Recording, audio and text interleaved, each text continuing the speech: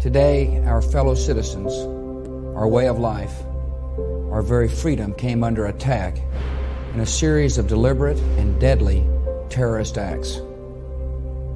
The victims were in airplanes or in their offices.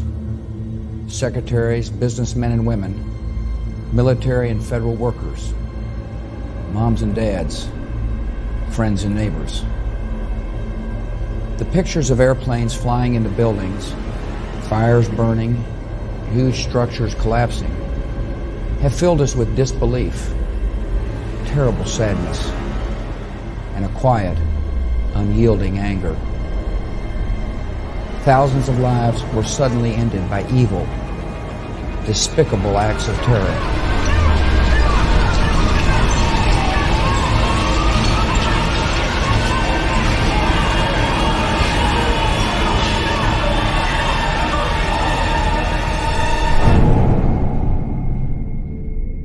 America was targeted for attack because we're the brightest beacon for freedom and opportunity in the world, and no one will keep that light from shining.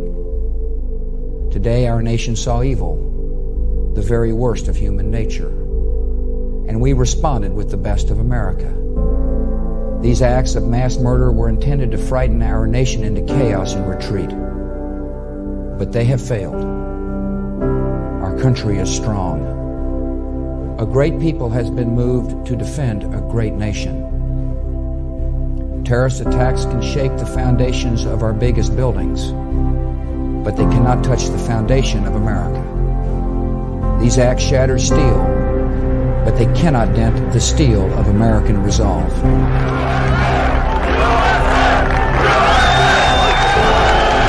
I can hear you, the rest of the world hears you, and the people who knock these buildings down will hear all of us soon.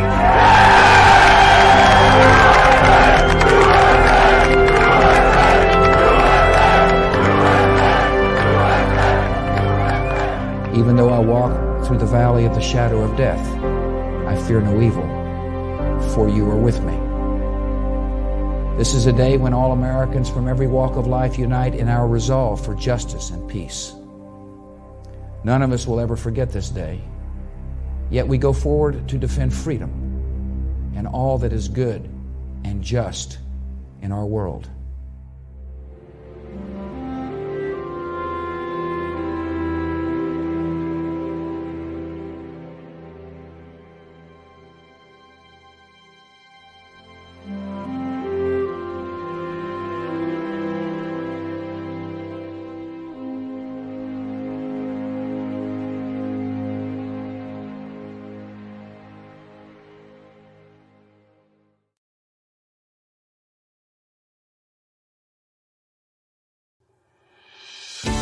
Welcome to the Church Safety Guys broadcast with hosts James McGarvey, Paul Buckner, and Mike Scully. Together, they make up the Church Safety Guys. Their mission? To equip, train, and disciple church safety teams. Join us for the next hour as we talk about all things church safety and security. Don't forget to like our Facebook page, join one of our church safety and security communities online, and share this broadcast with your church.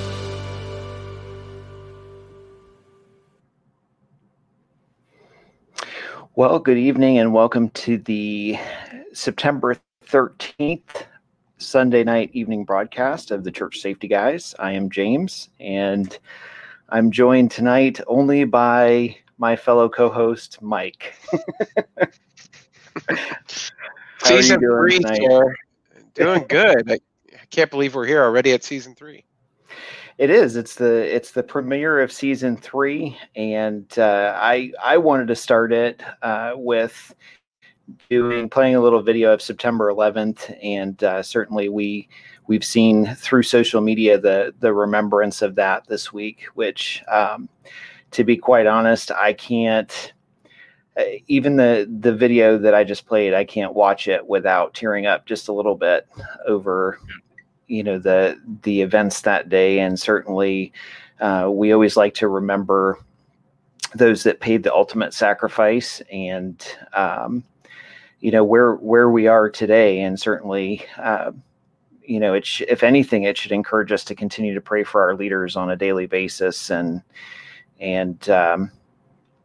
pray for, Paul did a video earlier today encouraging folks to pray and be in deep prayer over the next month because of, the elections and what's going on in our country right now. And, we certainly do that. We certainly keep that situation and this situation in our prayers. And, our mission here is to, if you're just joining us, or this is the first time you've seen this broadcast, our mission is to equip, train, and disciple church safety and security teams. And if you're listening to this later on a YouTube broadcast, please click the subscribe and like button down on the right hand corner. And if you're listening to this on a podcast, feel free to visit our website at churchsafetyguys.com. And there's a great number of church safety and security resources there. And in fact, we actually this week, if you haven't noticed it, if you haven't been to the site, we actually just did a completely new revamp of it. And I like it. I mean, I might be partial, but Jason and Mike and I all worked on it, and I think Jason did a lot of it and just did a phenomenal job. And we're still tweaking a few things here and there, but I like it. It's more open. It's more, it's less confusing, I think. And so, but there's resources on there. One of the best and biggest resources that we've now made available through that site is you can actually reach out to us. And if you have a desire to purchase any resources like devotionals or something like that, maybe your church is doing a first responder service, or you're doing outreach and you want to bless local law enforcement or fire or EMS, you can actually reach out to us through that website, and we can get you a discounted rate for bulk purchases and that sort of thing. So that's kind of my favorite piece. And, just to kind of jump, I just want to touch real quick on the where we're at with the fundraiser, because we're starting a new season, and we're still doing that for folks that contribute. That those resources, those finances go directly to paying for books, and we ship them out as soon as we get the finances. We ship them out to different departments that have asked for them around the U.S. And to date, we have actually sold, acquired, distributed probably just over 350 copies of that book, To Protect and Serve, which, yeah, it's amazing. I certainly never would have thought about it. I had someone come up to me at church today and just kind of shook my hand and handed me some money and was just like, put this towards giving somebody else a book and encouraging someone. And, earlier this week, I had been talking to John Leo Riley, who has been a guest on our show, and he does the gentle response de-escalation training. And he had been, I think it was either Wednesday or Thursday, he had been doing a training, and he gave a copy to a woman officer, I believe he said it was. And that woman officer, he said when he gave her the copy, she started crying. And so he was like, are you okay? What's the matter? And she had said to him that she had been praying that she could find something as an officer that would encourage her spiritually with everything that's going on right now in our culture and society. And so when I hear stories like that, and other churches and law enforcement coming to me and saying, hey, thanks for that book. It means a lot. And it's been a blessing to me. That really humbles me. It really makes, it puts me in a place where, God blesses what we give to him, and what we do is we serve him. And to me, I just look at that as kind of a major blessing, because it wasn't, it wasn't an intent of mine. It wasn't like I said, I sat down one day and I'm like, hey, I'm going to put together this book and do it for law enforcement. But the project just came together. And so it's been an amazing blessing to kind of see where things have gone with that along the way. So if you're interested, again, those resources, all of our books and whatnot are available on Amazon. All you have to do is type in Church Safety Guys on Amazon and search it, and it will pull up all of our resources. And then also on our website, you can reach out to us directly. And if you know someone, honestly, if you know someone maybe that goes to your church that you want to minister to and you would like a copy of the book, please email us through the website, or you can direct message really any one of us on Facebook, because we would love to try and get you a copy that you can give to that person. And we have quite a few folks from different churches really all over the U.S. Some people like we haven't even met that reached out to us and said, hey, I know what you guys are doing. I appreciate it. I just want to encourage law enforcement. So give a book to whoever asks for it, and that sort of thing. So we like to put that out there and just say, if you would like a copy of that, please don't worry about the expense. Please reach out to us and we'll do the best we can to get you a copy so that you can give that individual to be an encouragement. And same thing with fire and EMS. I don't want to exclude those folks, but we have the book, The Road Less Traveled, and that's kind of the sister book of To Protect and Serve. It came out a few months ago, and that resource, that book is a great one that we've done very well with as well. And we would love to send that to someone that just needs a little bit of encouragement, because that's what we're about. We want to encourage people and provide resources to do that.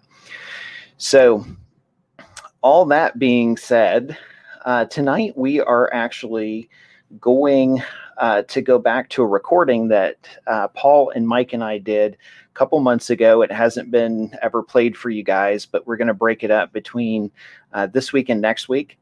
And that is actually a recording that we did with Stephen Williford. Now, if you don't know him, or if you're listening to this on the podcast and you're like, who in the world is Stephen Williford?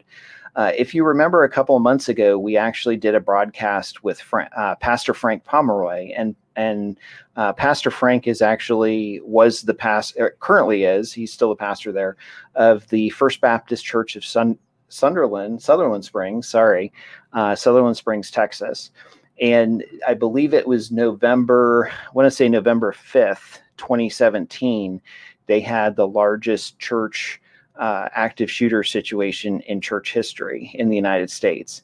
And to this date from that situation, we're coming up on the third anniversary of that. But in that situation, 26 people were fatally shot and 20 were wounded.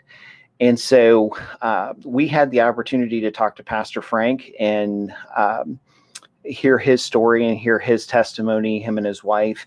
And then we also had the opportunity to talk to Stephen Williford. Well, Stephen was just sitting in his house one day, the Sunday morning, getting ready to go into work, and heard lots of shooting at the church. And so he grabbed his rifle and didn't even take time to throw shoes on, ran about a block down the road to try and see what was going on and do that. And this is his story. And so we've split it up into 2 weeks so that you guys can hear this, and hopefully you'll be blessed by the story. To me, it truly was blessed. And you actually got the chance to meet him, which I'm still jealous of. Well, you know what? Yeah. Being in Texas, I am pretty close. I mean, I'd say close, but it was still a couple-hour drive. But yeah, I mean, it about a month and a half ago, did have a chance to go down and do participate in a fundraiser for one of the gentlemen injured in that shooting. And Stephen actually helped put together that fundraiser. And so it was one of those things that, it's a short enough drive that wasn't just about being able to say hello, but honestly, this is what we're about. We're about giving back, and we're about kind of discipling to others in this ministry. And while Stephen wasn't obviously directly on a church security team, they were impacted in a way that we hope none of us ever have to face. So it was the least I could do to head down there, and I'm glad I had the opportunity. Yeah, I've talked to him several times. He is actually now, he has a website, and we'll get that posted for you, but he is actually going around the US, and he's talking about, him and his wife are actually talking about starting up church safety teams. They have a whole training package where they'll go to churches and do conferences and that sort of thing too. But one of the amazing things talking to him, and then I'll get this queued up so that you guys can enjoy it. But one of the most amazing things, I think, talking to him is just seeing God's hand in everything, and also talking to Pastor Frank Pomeroy. Both of them very much said that they felt that there was a spiritual battle and a spiritual fight going on that day against their church.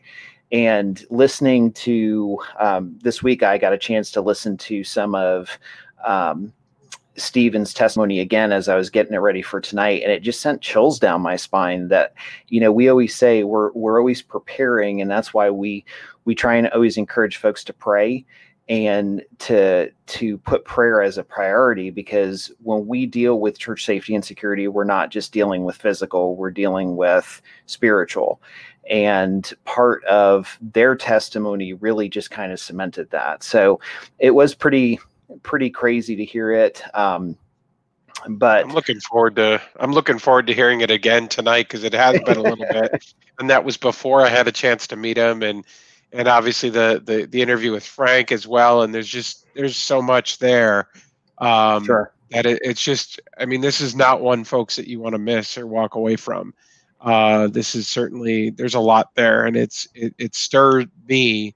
I know, speaking to Frank and Stephen, you're right, James, as the way God moved and helped put the right people in the right place at the right time it's amazing. It is. So I will go ahead and key this up for you. And again, this is an interview that Stephen Williford did with Paul, Mike, and I about a month ago. If you're just joining us on a Facebook platform, feel free to write which church you're listening from and where you're located. That kind of helps us out with distribution of our videos and whatnot, broadcasts, and we will get this started for you.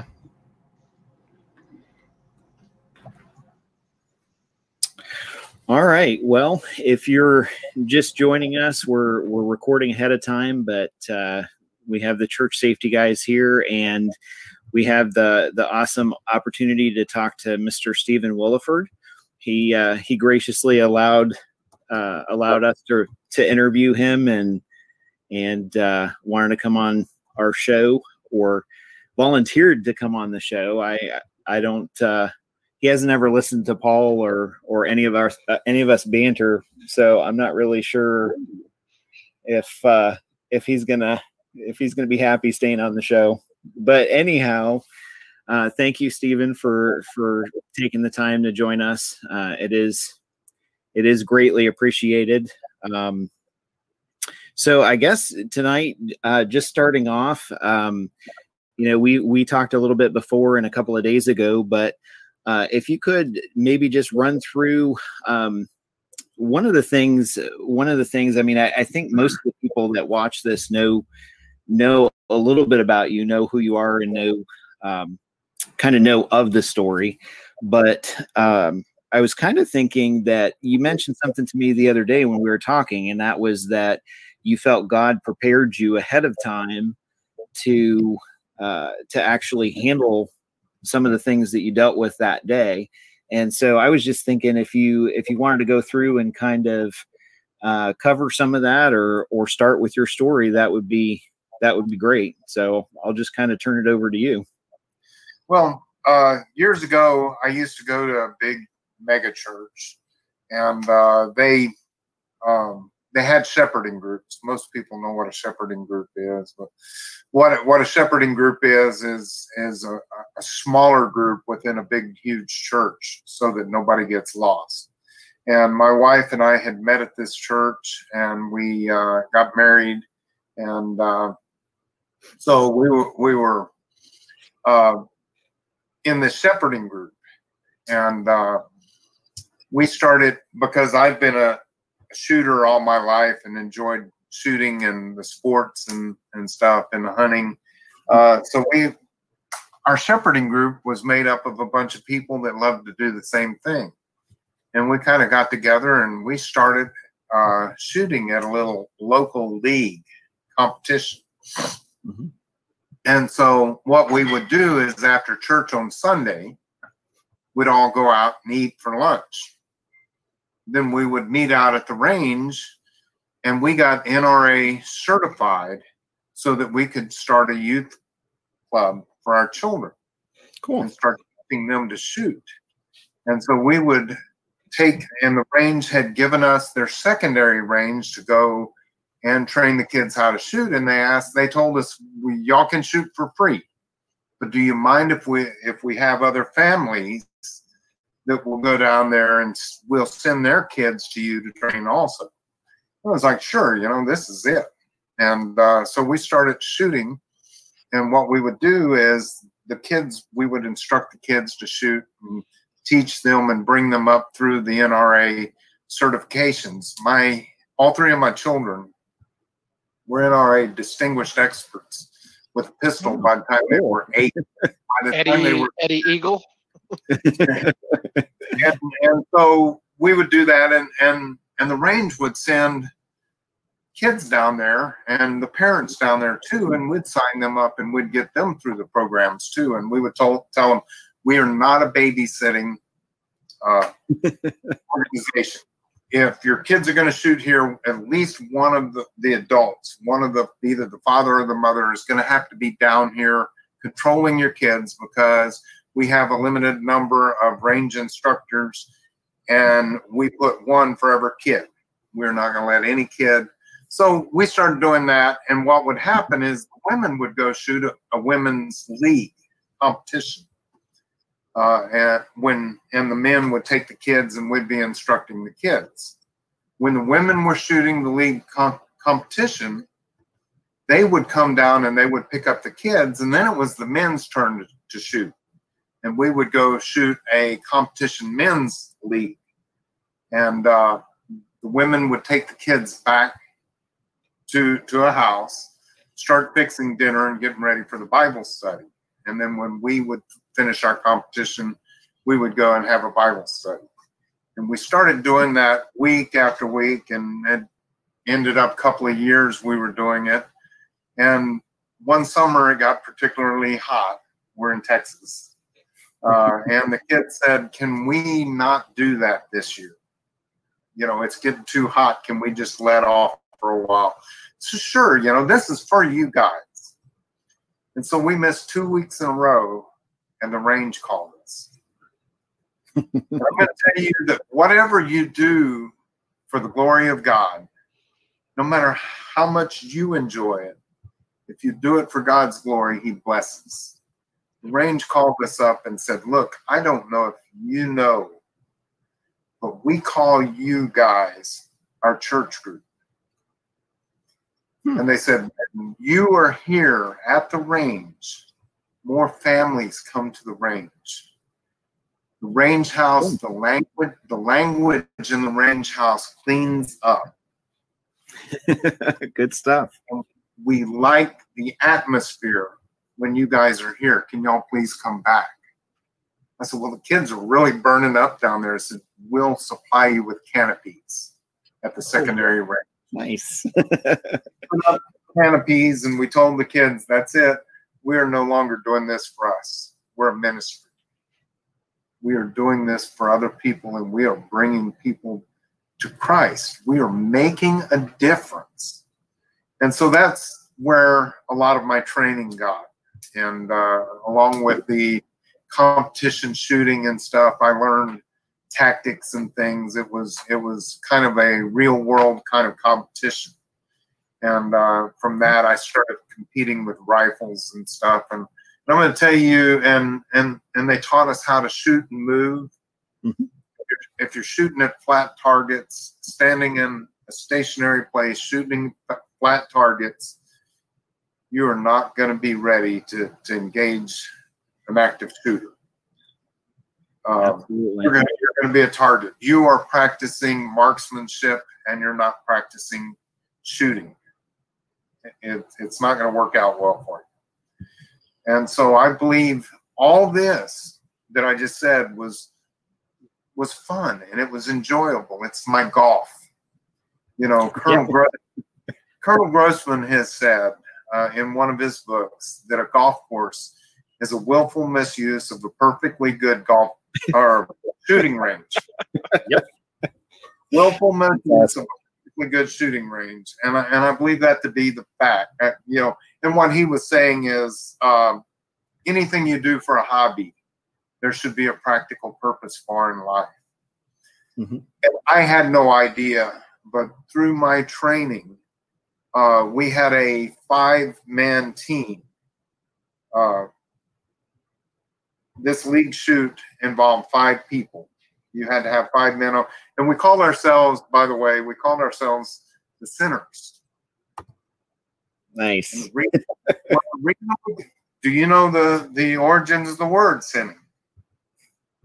One of the definitions of the word sinning in the Bible, it was an archery term meaning missing the target. Mm-hmm. Okay. So when you add it to a shooting thing, we called ourselves the Sinners, and people would ask us why we were the sinners. I said, every one of us are sinners. And being an archery term, it just kind of fits in with who we are. I love it. That's cool. That's good stuff. One of our team members was a former Army Ranger and a San Antonio police officer. And him and I would, on the side, practice and stuff, get ready for competitions. And he taught me what to do if I was ever confronted with body armor. Now, I'm a plumber. Why would that have a practical in my life? But yet we practiced it, and he told me, get him in the armor, he'll feel it. It may not kill him, may not slow him down, but he'll feel it. It'll hurt him. Mm-hmm. And then look for your opportunity to shoot around. He said, 1 in the side, 1 in the hips, 1 in the legs. And we practiced that. And, wow. And looking at my life now, I see how God fashioned a tool for that very moment. Mm-hmm. Looking at what happened that day, the man came out in Class 3 body armor. And my worst nightmare was realized. But I could hear the voice in my head saying, do what I sent you here to do. Don't worry about those bullets. He hit the truck in front of me. He shattered the windshield of the car behind me. And he hit the house behind me. And I put bullets on him. And it was like God chose me and fashioned me into a tool for that very moment. You know, when you go and you read the Bible about David and Goliath, people usually teach that story incorrectly. And this was brought up to me by a pastor. He said, look at David and Goliath. He said, go into it. He says, what happened here was no mistake. He said, look at David and Goliath. Everybody thinks David was some kind of small, young shepherd boy that was unprepared to face a giant with armor.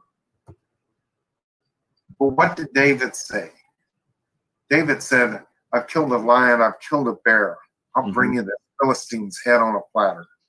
David was arrogant because he knew his training and he knew the God that he served.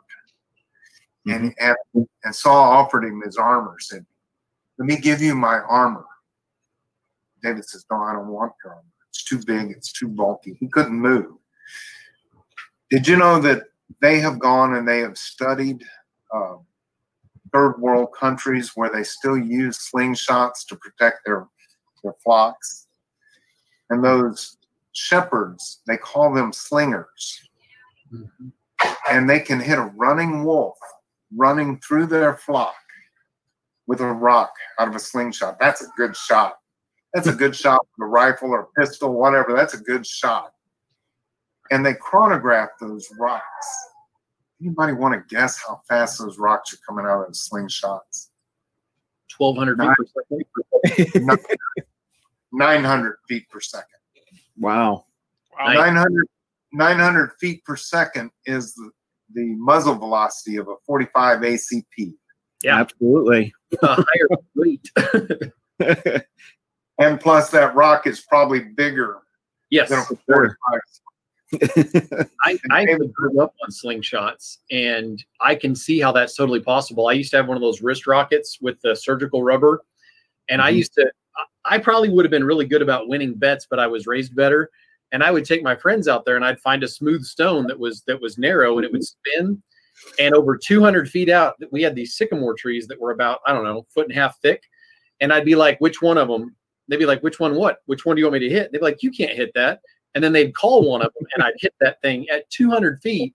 It was the width of a man. So, yeah, if I was doing that as a hobby, somebody, depending on their life, could probably do that a whole lot better.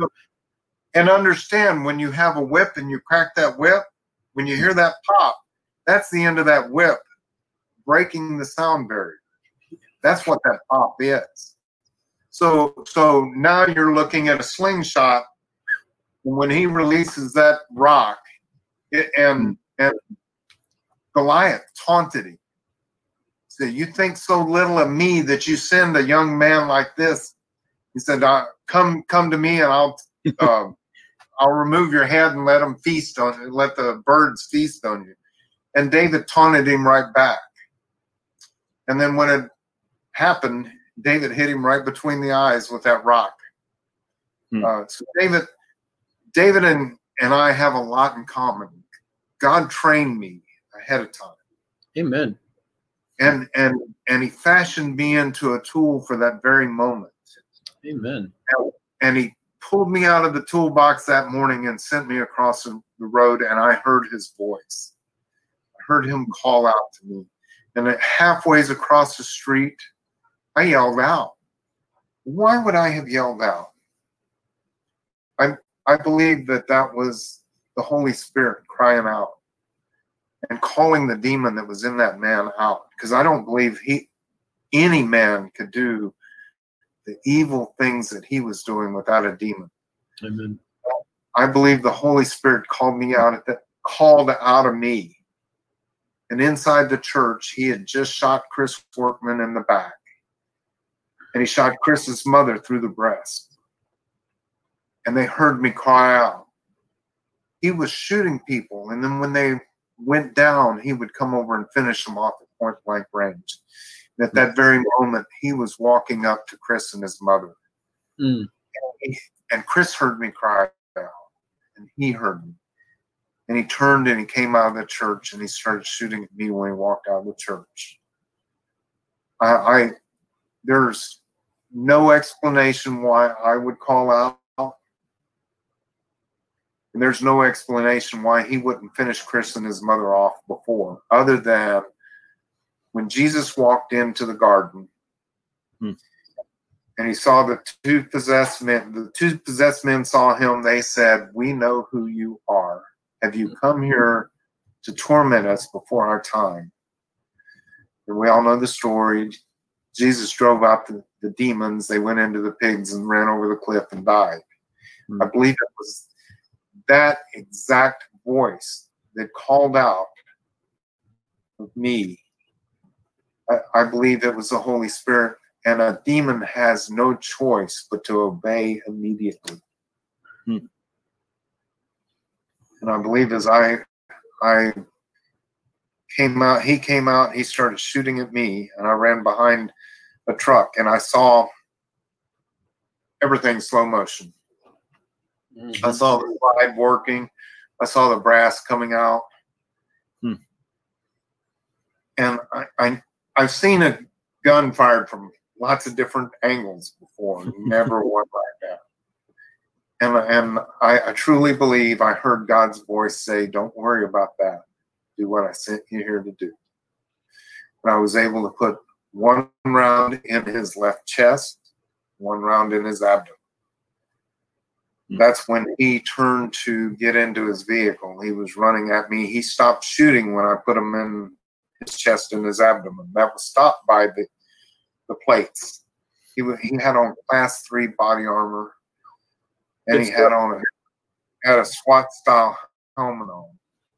When he turned to his side, if you know anything about it, it's got a plate in the front, it's got a plate in the back, and it velcros across the side. Yep. And when he turned to his side to get into his vehicle, I saw my spot. I put one high in his side, and then I put one in his legs. He was able to get in his vehicle. That officer that trained me later said, how could you do that? How could you get 2 out of 3 shots on a moving man shooting at you? And my response was, isn't that what you taught me? He said, definitely seems like it was a God thing at that moment, at least from your description, because I don't know that I could have made that shot or anybody else could without God steadying their hand, honestly. I believe that. I believe a lot of it had to do with the training ahead. Because God trained me before that moment. Yeah. When he got in his vehicle, he slammed the door and he put 2 shots through the side window, and I saw those holes open up and the glass falling. Everything was so slow motion. Yep. I couldn't see him from the reflection in the glass, but I perceived where I perceived his head to be. I pulled the trigger again. Coroner's report said he had a split across his forehead. If I had hit him other than that bulletproof helmet would have stopped it. But it split him across the forehead. That's when he accelerated. He turned the corner and went running down the street as fast as he could. About 150 yards by the time I got out from behind the truck that I was using for cover. I ran out in the middle of the street, and he was about 150 yards and accelerating as fast as he could. I put one more shot through the back window, shattered the back window. Police say that shot went through the driver's side seat and hit him just right in the left shoulder blade. Wow. And he continued to run. And I looked around me and thinking,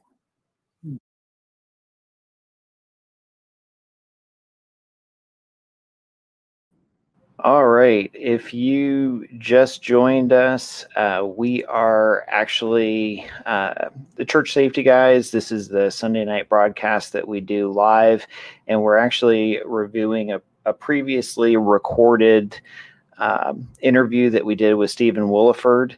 And we are actually going to take a quick break, and then we will come back to the other half of this evening. So if you're listening on the podcast, stay with us. If you're watching this on YouTube, click the like and subscribe button down on the lower right-hand corner. But hang out with us, and we'll be right back with you. Religious and nonprofit organizations, Thomas Alexander Insurance and Associates understands that your congregation is different from a traditional business. We're here to fulfill your needs, coming to you while creating a personal plan for your budget and size. From your local community to around the globe, we are advocates for you. Thomas Alexander Insurance and Associates, your partner in service.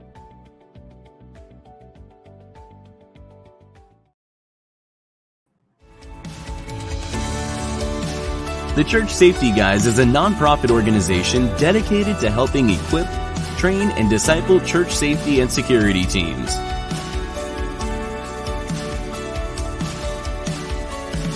We are about all things church safety and security, which starts with a ministry mindset and a servant's heart.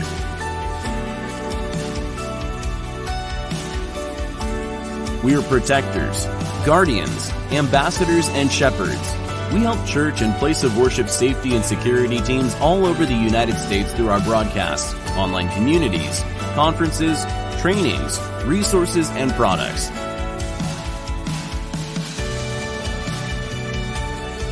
Help us reach more churches in impactful ways by considering becoming a monthly ministry partner. $2, $5, $20 a month will help us continue to provide these resources.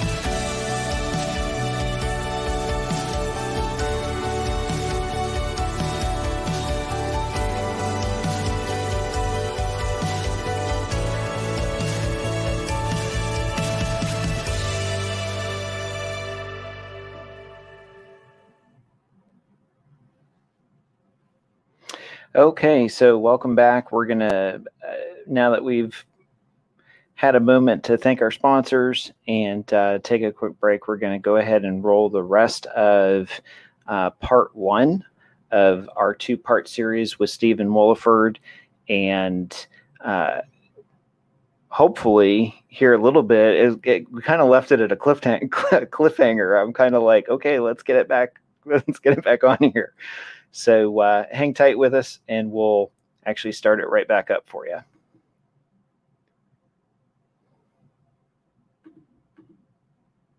It just can't end like this. And I looked to the left, and there was a pickup truck at the stop sign. And I ran over and I tapped on the window. And now you got to see this scene in your head. This guy's just watched a shootout in front of him. Oh my goodness. He's had enough together. He called 911 and he's talking on the phone and telling them that he's witnessing a shootout. And then all of a sudden one guy goes running down the road in a car, and the other one, the barefooted one, which by the way, I had no shoes on.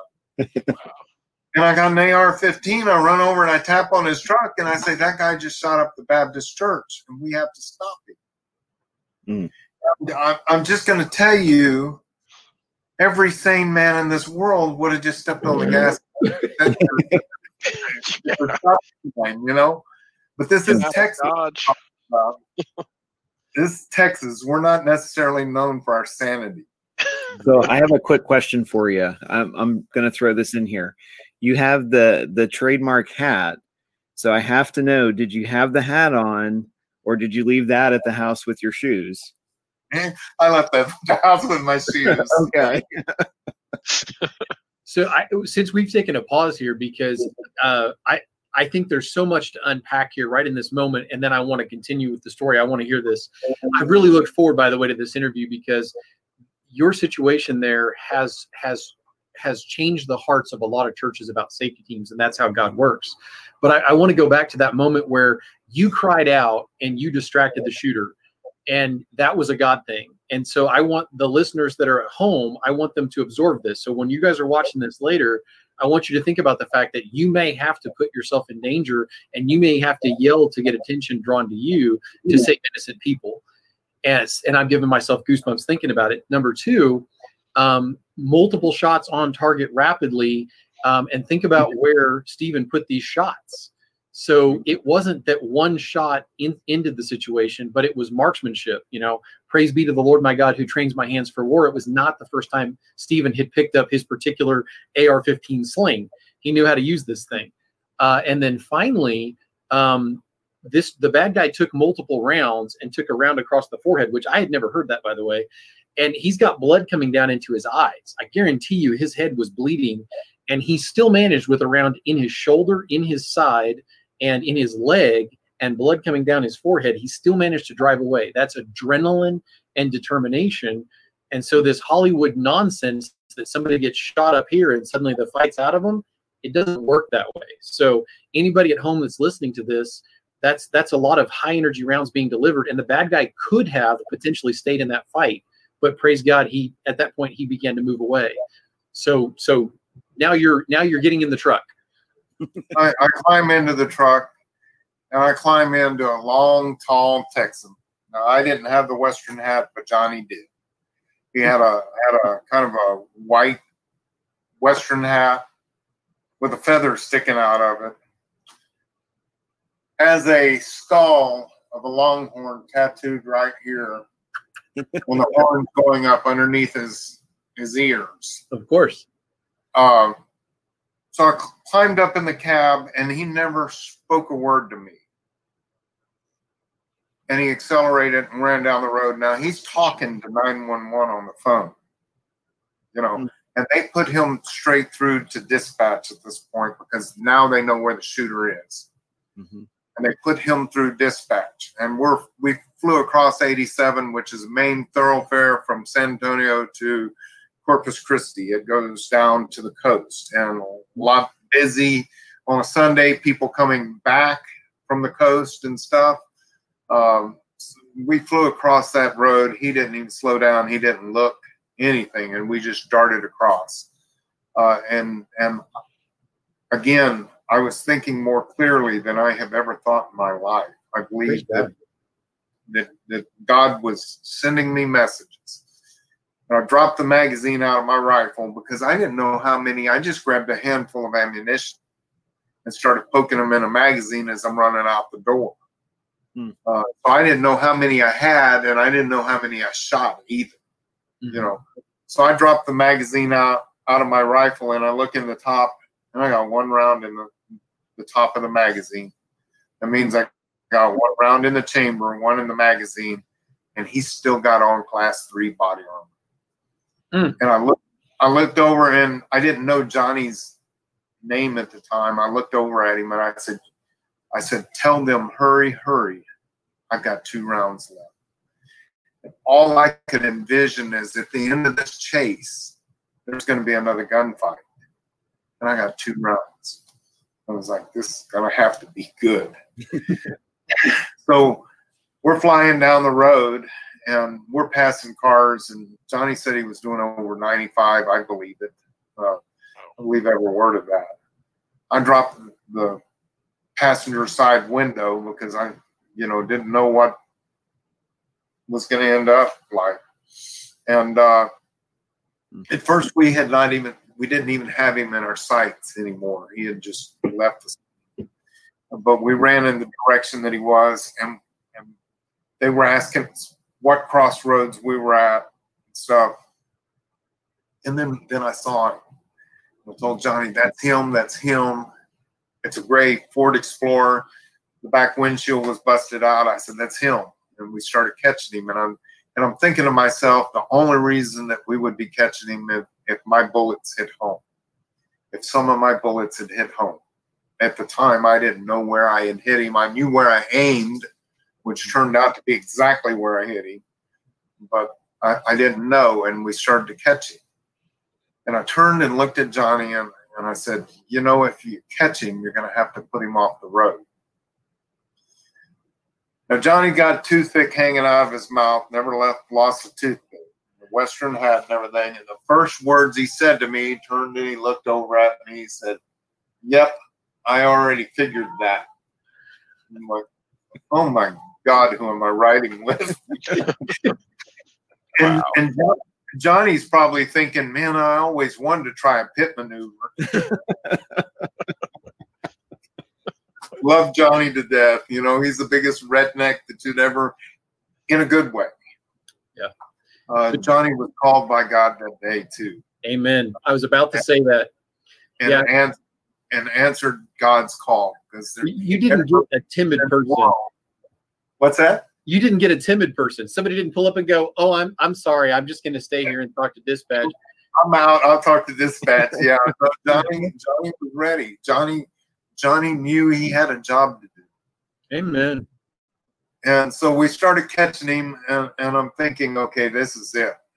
He pulled over into the bar ditch with a road sign in front of him. And I'm thinking, okay, he's got a road sign in front of him. He stopped. He's ready to do battle again. And Johnny pulled up, his truck still on the pavement, in front of Johnny's bumper, about at the back of the other guy's vehicle. And I don't use the other guy's name, by the way. Nope, we don't either. So he pulled up with front bumper about even with the guy's rear bumper.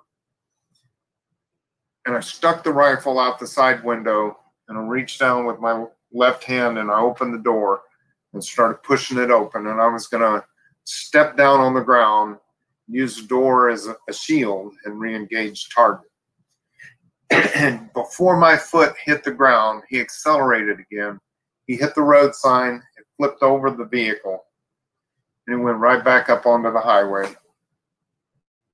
And I barely got my foot in the truck and the door shut before Johnny was on him again. And he went another 3/4 of a mile up the road, went partially around the curve, and at this point he swerved off this time to the left-hand side of the road, went through a fence and out at about 50 yards into a field. And stopped, and Johnny stopped on the road.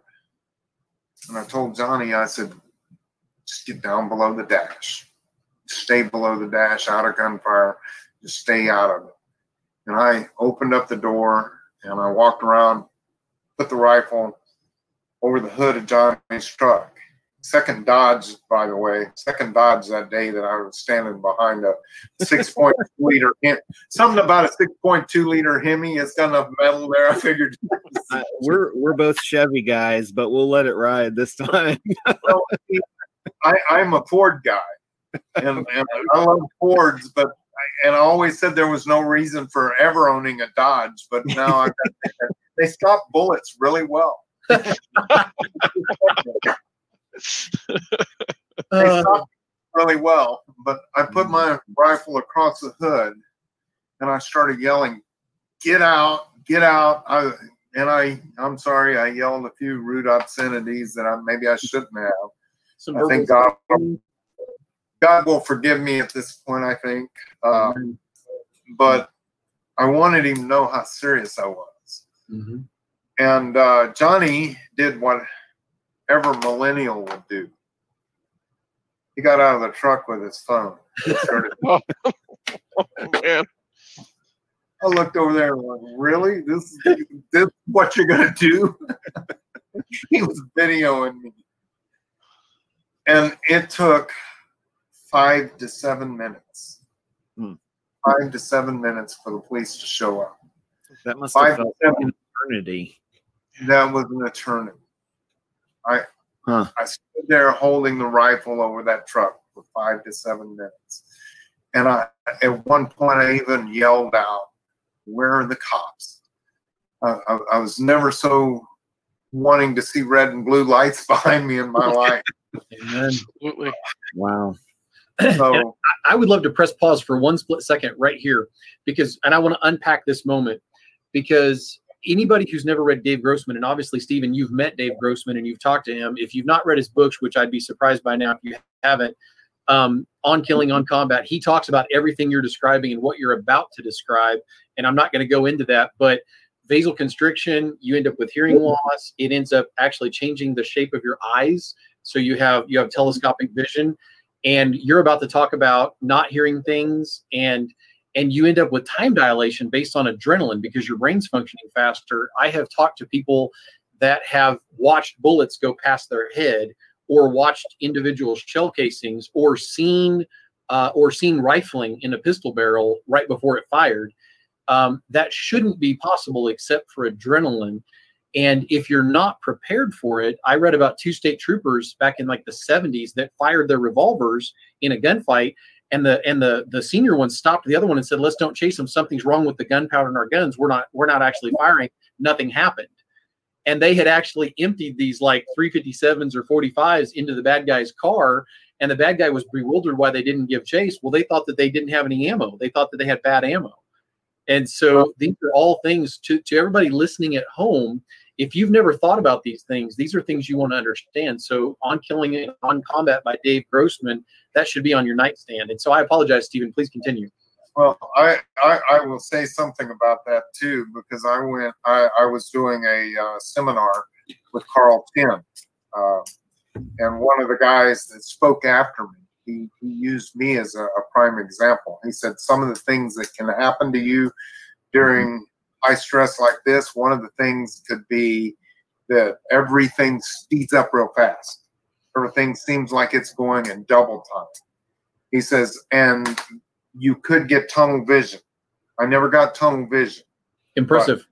And he said, and the third thing that could happen is everything slows down real slow. Mm-hmm. And I had already given my speech, and I had already told about watching the glass open it up and falling. he said, if it slows down real slow, that means your training is kicked in and your mind is working faster than everything else around you. That use that. Wow, I love it. Guys, that's a gold nugget. If you're listening at home right now, that's a gold nugget. He said, if everything's in slow motion, that means your mind is working overtime and so quickly. He said that you can think things through in an instant. Nothing slowed down, but your mind has speeded up. He said, use it. Amen. So going back to, got my rifle stuck over the hood, yelling, where are the police? And 5 to 7 minutes. Like you said, it's an eternity. Mm-hmm. My community didn't have another 5 to 7 minutes in that church with the maniac. Yep. Right. The police were 5 to 7 minutes behind me, and I'm watching, got the gun pointed at the driver's side window that was out, but it's parked at an angle I can't see into the vehicle. Mm-hmm. And then I heard a voice. Didn't hear him pull up, but I heard an officer. He had gotten out of his car, had his microphone in one hand, had his pistol in his right hand, and he was standing behind the door of his car. He said, driver, get out of the vehicle with your hands up. And I turned and looked up the road to my left. He was about 50 yards up the road from me. And he keyed the mic and he said it again. He said, driver, get out of the vehicle with your hands up. And if I can tell anybody anything right now, is when the police show up, that officer may not know what's going on. Mm-hmm. Absolutely. Comply. Make sure he doesn't make a mistake. So I laid the rifle on the hood of the truck and I put my hands up and started walking to the back of the truck. With my hands up, palms out. And he made eye contact with me and he keyed the mic again. He said, not you. Get back in that fight.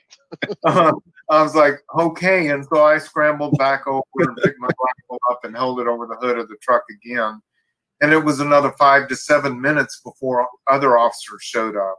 And when they showed up, they started getting out of their police cruisers and going to their trunks, and they were pulling out rifles. Mm-hmm. And at that point, I'm like, okay, I'm done. I don't care what they say. I've done my part. I'm done. I picked the rifle off of the hood, and I put it on the toolbox to Johnny's truck behind his cab. And now I'm holding on to the side of Johnny's truck and trying to get my feet into the shade. Because November 5th, 2017, it was 90 degrees. And I was barefoot. And I'm trying to get my feet in the shade, and I waited another 30 to 45 minutes while they had set up a police line back where he was at 50 yards up the road.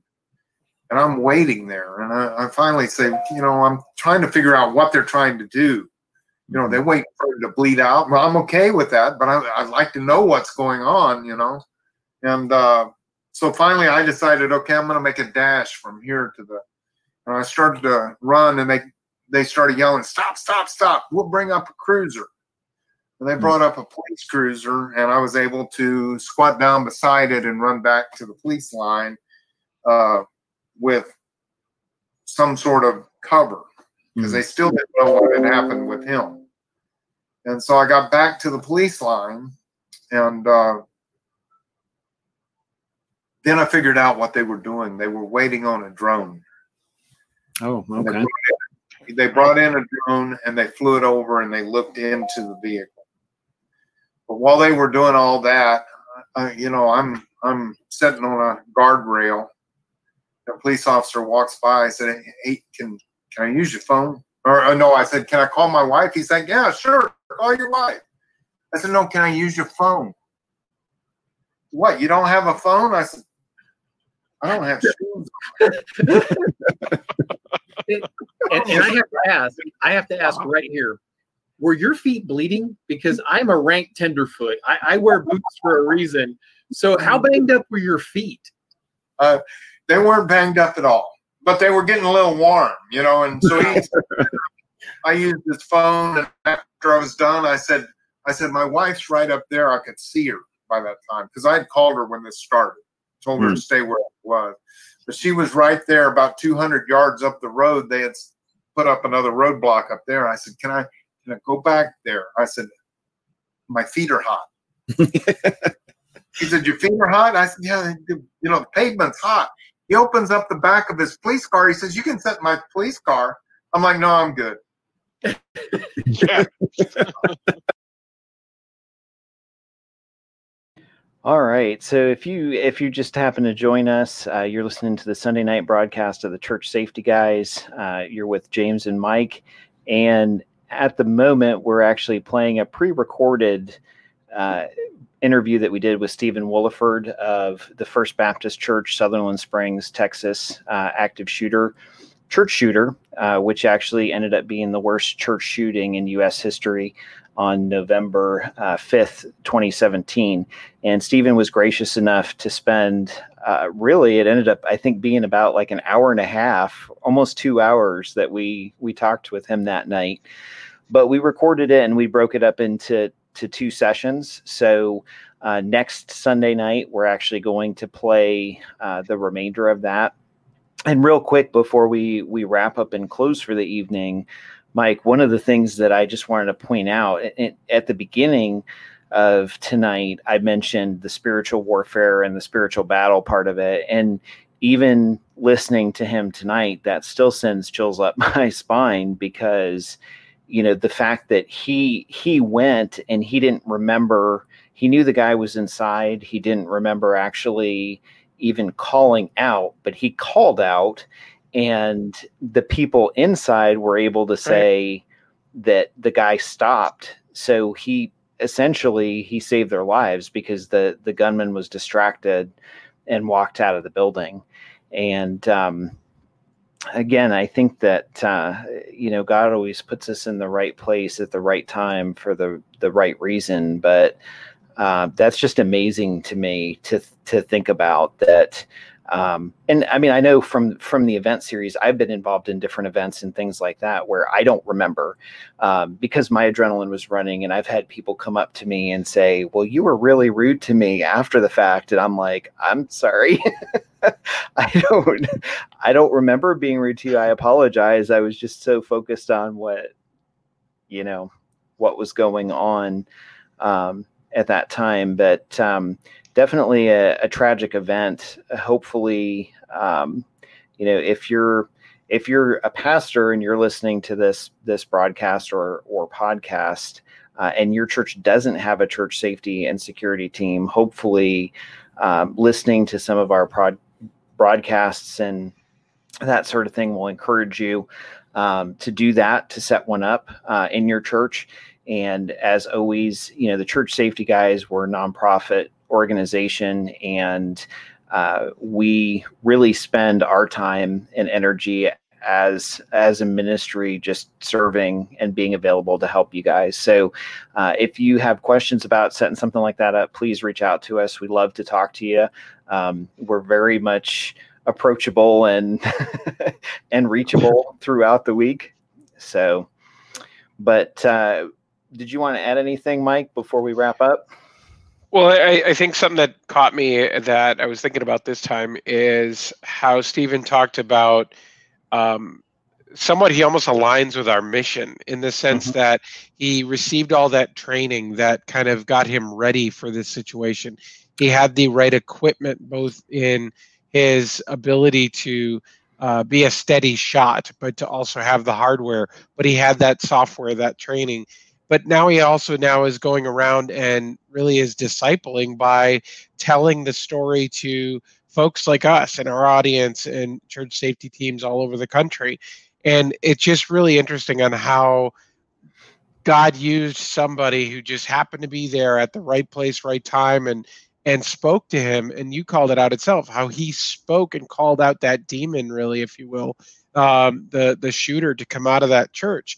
And that moment, that pivot moment, was pivotal in the sense that that was the stop of the massacre in the building and what pulled him away from taking out more people. And so, as tragic as it was already, that moment changed the tide.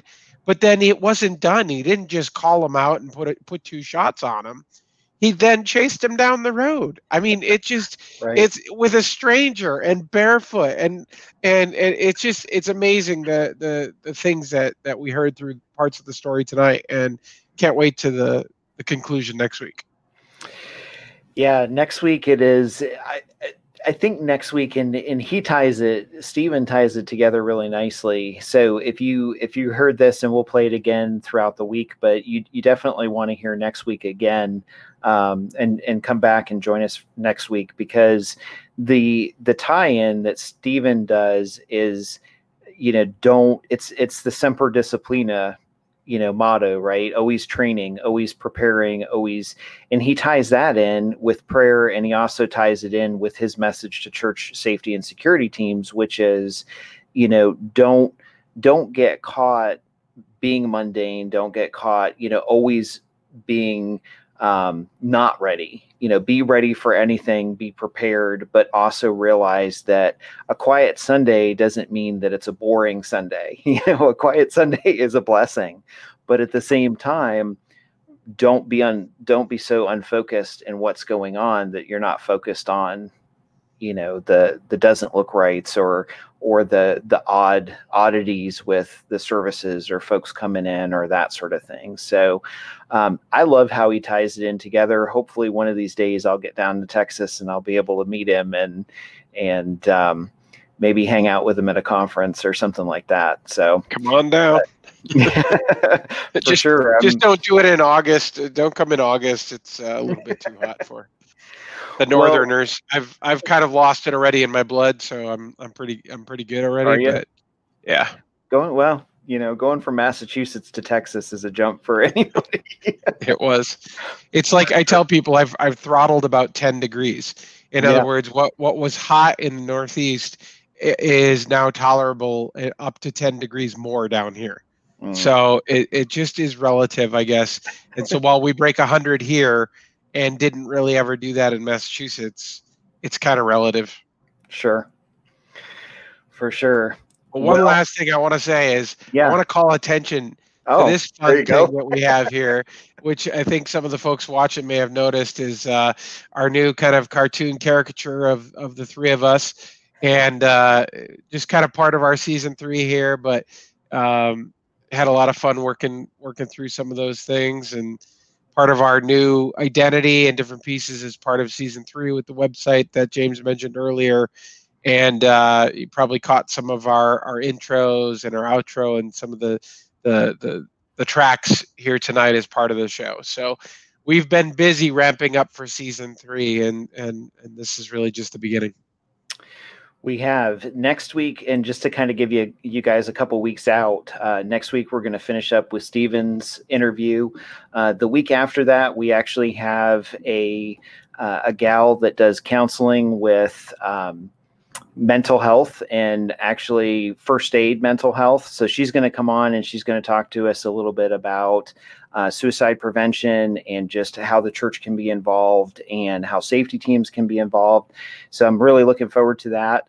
The week after that, just to give you guys a quick snap picture of it, the week after that, we're actually going to be down in Missouri, and we'll have that. I think that Sunday night will be off because the three of us will be on the road, but we actually had the opportunity to go do some training together. So it'll be the first time that Mike and Paul and I get to hang out together, and looking forward to that. And that training was actually in conjunction with Matt Combs of Shield Force International. He's also a great guy. He's been working with us, and he's actually one of our sponsors through the next season and next year. So definitely, if you get an opportunity, check out Shield Force International's website. You can always visit our website for their information. And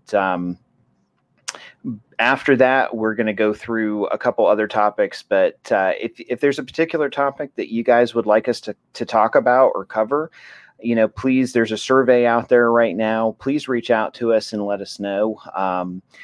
Monday, tomorrow from 3:30 to 4:30, real quick, we're going to actually I'm going to be in one of the rooms opened up in the main church safety and security group. And we're going to be talking a little bit about church safety and starting a team. And again, that's 3:30 to 4:30 p.m. Eastern Standard Time. We're going to try that and see how well it works. One of the reasons we wanted to set that up was so that pastors during the day would have an opportunity to come or ministry leaders and kind of network with us and ask us for best practices and that stuff. So if you're interested in joining us tomorrow, we're going to talk about how the top 3 questions that I get asked a lot. How do I get along with leadership, right? What do I need to do to carry a gun? And how much training do I really need? So those are the 3 topics, again, tomorrow in the main group. And again, thanks for hanging out with us tonight. And definitely check out our new website. Reach out to us if we can be of service and help you guys at all.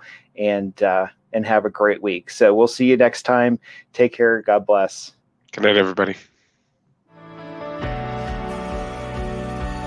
Thank you for joining the Church Safety Guys broadcast. We hope that you found it informative, and we appreciate your feedback. Looking for ways you can help us reach more churches? Share our broadcast with your teams. Consider becoming a monthly ministry partner. Like and share our page and join the discussion in our Facebook groups. Visit our website at churchsafetyguys.com for other great resources.